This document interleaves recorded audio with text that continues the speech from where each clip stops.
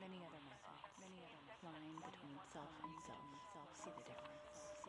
A world hollowed to bring out the best, and shaped by who and mold we no longer see.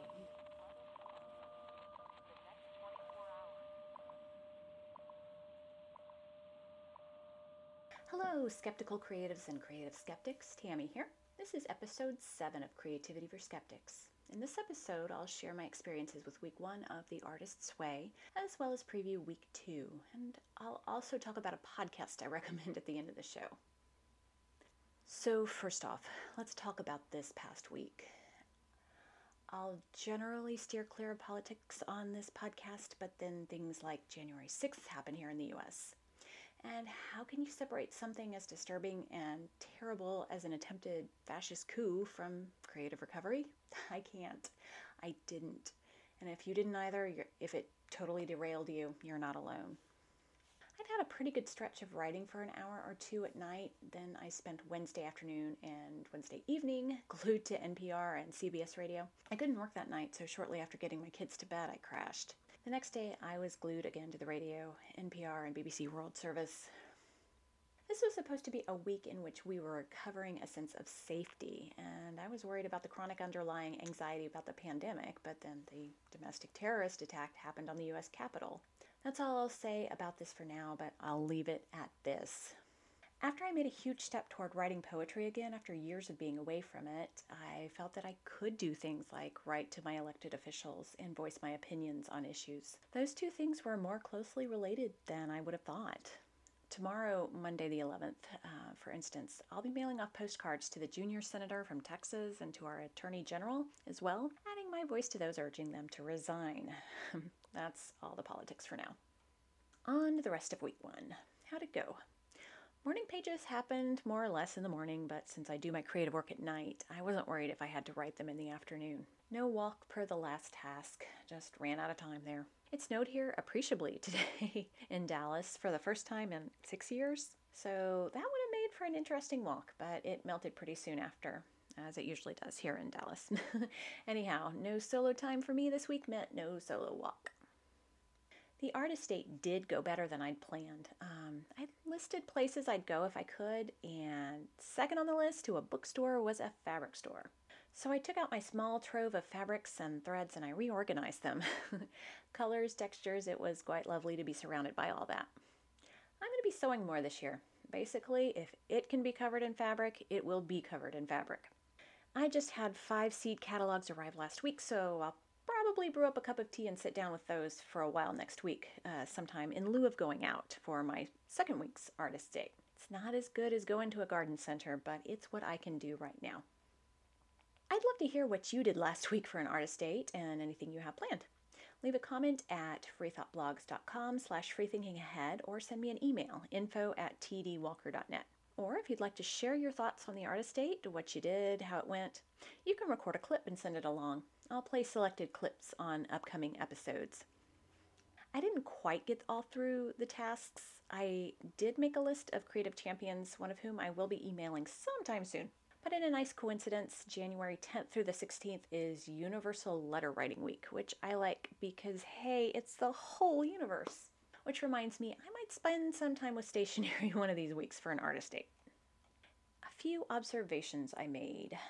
I don't know if it's because I'm in my mid-40s now. I've been at this for a while.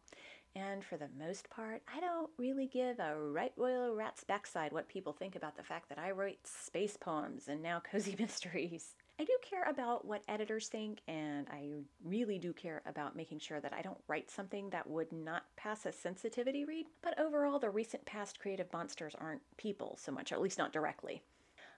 Sure, there was a recent horror story involving some comments about a project I was working on, but I quickly backed away from that situation. The 3 recent old enemies were more along the lines of my own lack of energy and so on. So maybe the creative enemies were people or things draining me, not necessarily people attacking my work then. Something worth thinking about, I suppose. How did week 1 go for you? Let me know.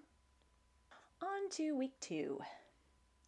Julia Cameron opens the chapter using a term that some might find offensive, one that has been historically associated with mental illness. In fact, I find something problematic with her idea of going sane, as if creativity is necessarily associated with mental health. In some ways it is. I mean, as someone who has struggled with depression and anxiety, I found that my most productive times have been the times when I've had both under control. But I don't think these need to be related.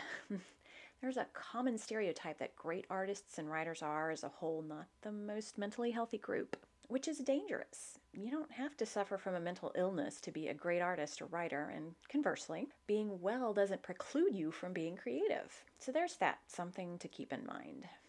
The next two sections, language aside, are very important. They're about making sure you protect your inner artist and your creative recovery from people who are not supportive of you and your creativity. This is vital stuff, and I've lived some of it myself. Protect your time and space to work on your creativity. It's absolutely necessary.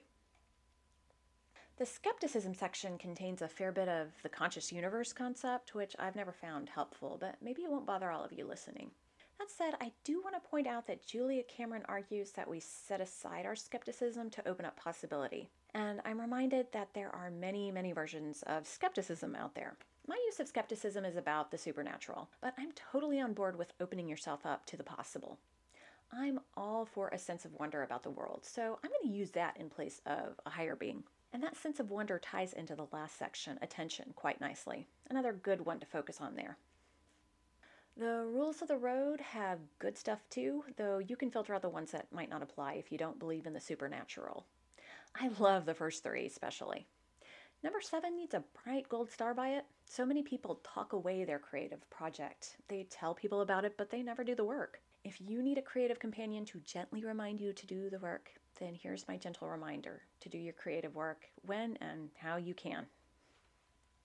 More great stuff in the tasks. One small tweak I'm going to make in number 7 is to relabel spirituality with attention or wonder, or something like that. Julia Cameron suggests going out to correct some of the neglected areas in our lives, which we can't do, of course. So more opportunity to be creative with this one as needed. So that's the week 2 preview. I'll be back with episode 8 on January 17th to recap the second week and preview the third week.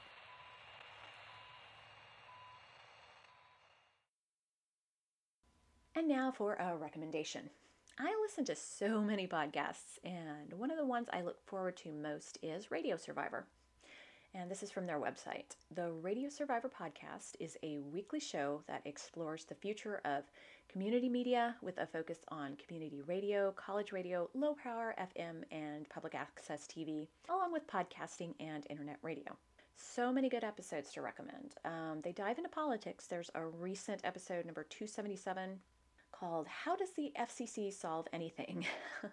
But my favorite episodes involve the arts. One of these is episode 190, an interview with artist and filmmaker Amanda Dawn Christie. I got to see her film Spectres of Shortwave online, which is about the closing of Radio Canada International shortwave service and the destruction of the antennas at their relay site in New Brunswick. It's a fascinating film and a great interview. So go check out Radio Survivor if you're interested at all in radio. A link will be in the show notes. So that's it from me today. If you have any questions about creativity you'd like me to address, feel free to send me an email, info@tdwalker.net, or post a comment over at my blog, freethoughtblogs.com/freethinkingahead.